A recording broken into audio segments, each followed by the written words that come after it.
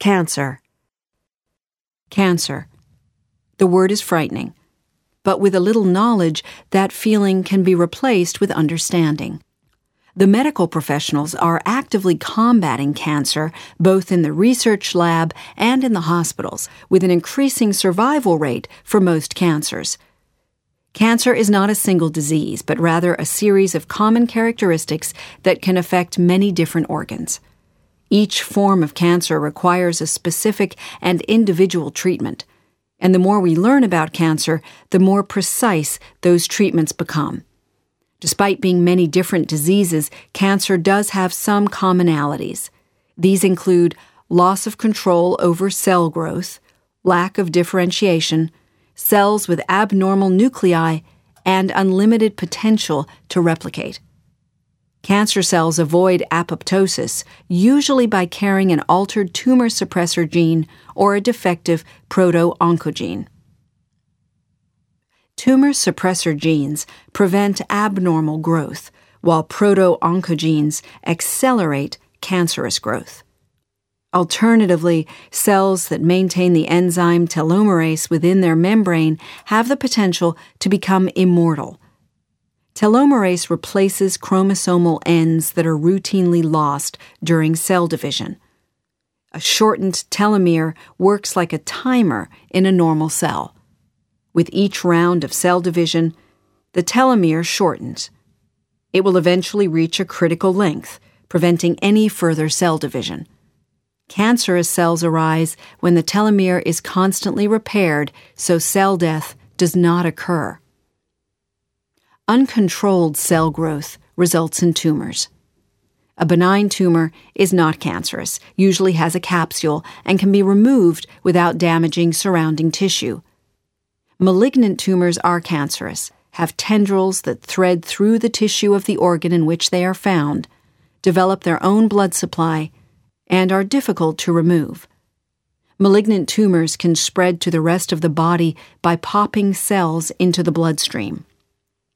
Like bad seeds, these cells are carried to other organs where they can alight and begin forming a second tumor. Normally, the natural killer cells of the immune system are able to remove any cancerous cells that appear before they are able to multiply into a tumor. There are identifiable stages to the development of a cancerous tumor. The first stage is carcinogenesis, in which a cell is mutated and outcompetes those cells around it for nutrients and space. At approximately 1 million cells, this malignant mass has formed a carcinoma in situ.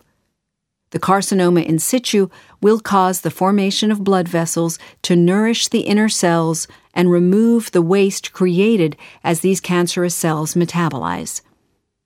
Once the tumor develops a blood supply, it is immortal. The tumor can then metastasize, spreading to other organs of the body. There are almost as many causes of cancer as there are forms of cancer. Several factors indicate a predisposition to cancer, including natural cellular mutations, as well as hereditary factors, environmental stressors, cancer-causing viruses, and poor diet. Scientists have found a few genes that, when present, seem to indicate a good chance of developing cancer. Environmental carcinogens have been identified that increase the risk of cancer in those exposed. Environmental carcinogens act as initiators, triggering cellular activity that may lead to cancer. Chemical pollutants and radiation are the two most prevalent forms of environmental carcinogens. Amazingly, there are a few viruses that cause cancer.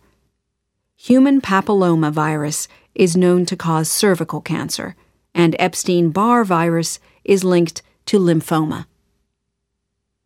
Cancer can strike almost anywhere in the body. The name given the tumor usually indicates where the cancer lies. Carcinomas are found in epithelial tissue. Adenomas are cancers of glandular tissue. Sarcomas are cancers of connective and muscular tissue. Blastomas are cancers of embryonic tissue, and leukemias are cancers of the blood. 3 of the most common cancers are lung, colorectal, and breast cancer. Skin cancer is also quite common. There are 3 types of skin cancer depending on which cell of the epidermis is affected. Basal cell carcinoma and squamous cell carcinoma are easily removed and usually do not metastasize. Melanoma, however, is a very aggressive cancer that travels to other organs swiftly. The text discusses some of the symptoms and treatments of common cancers such as prostate cancer, lung cancer, and lymphoma. Diagnosing cancer requires expertise and precise equipment. Cancer can be diagnosed using screening tests, some form of computer imaging, tumor enzyme analysis, or genetic tests. Routine screening includes self-exams as well as expensive hospital testing. CAT scans, ultrasound, X-rays, and MRIs are all used in the diagnosis of cancer. Treating cancer is a multi-step process. Traditional treatment includes radiation, surgery, and chemotherapy. While surgery remains the best tool against cancer, other treatments are being used.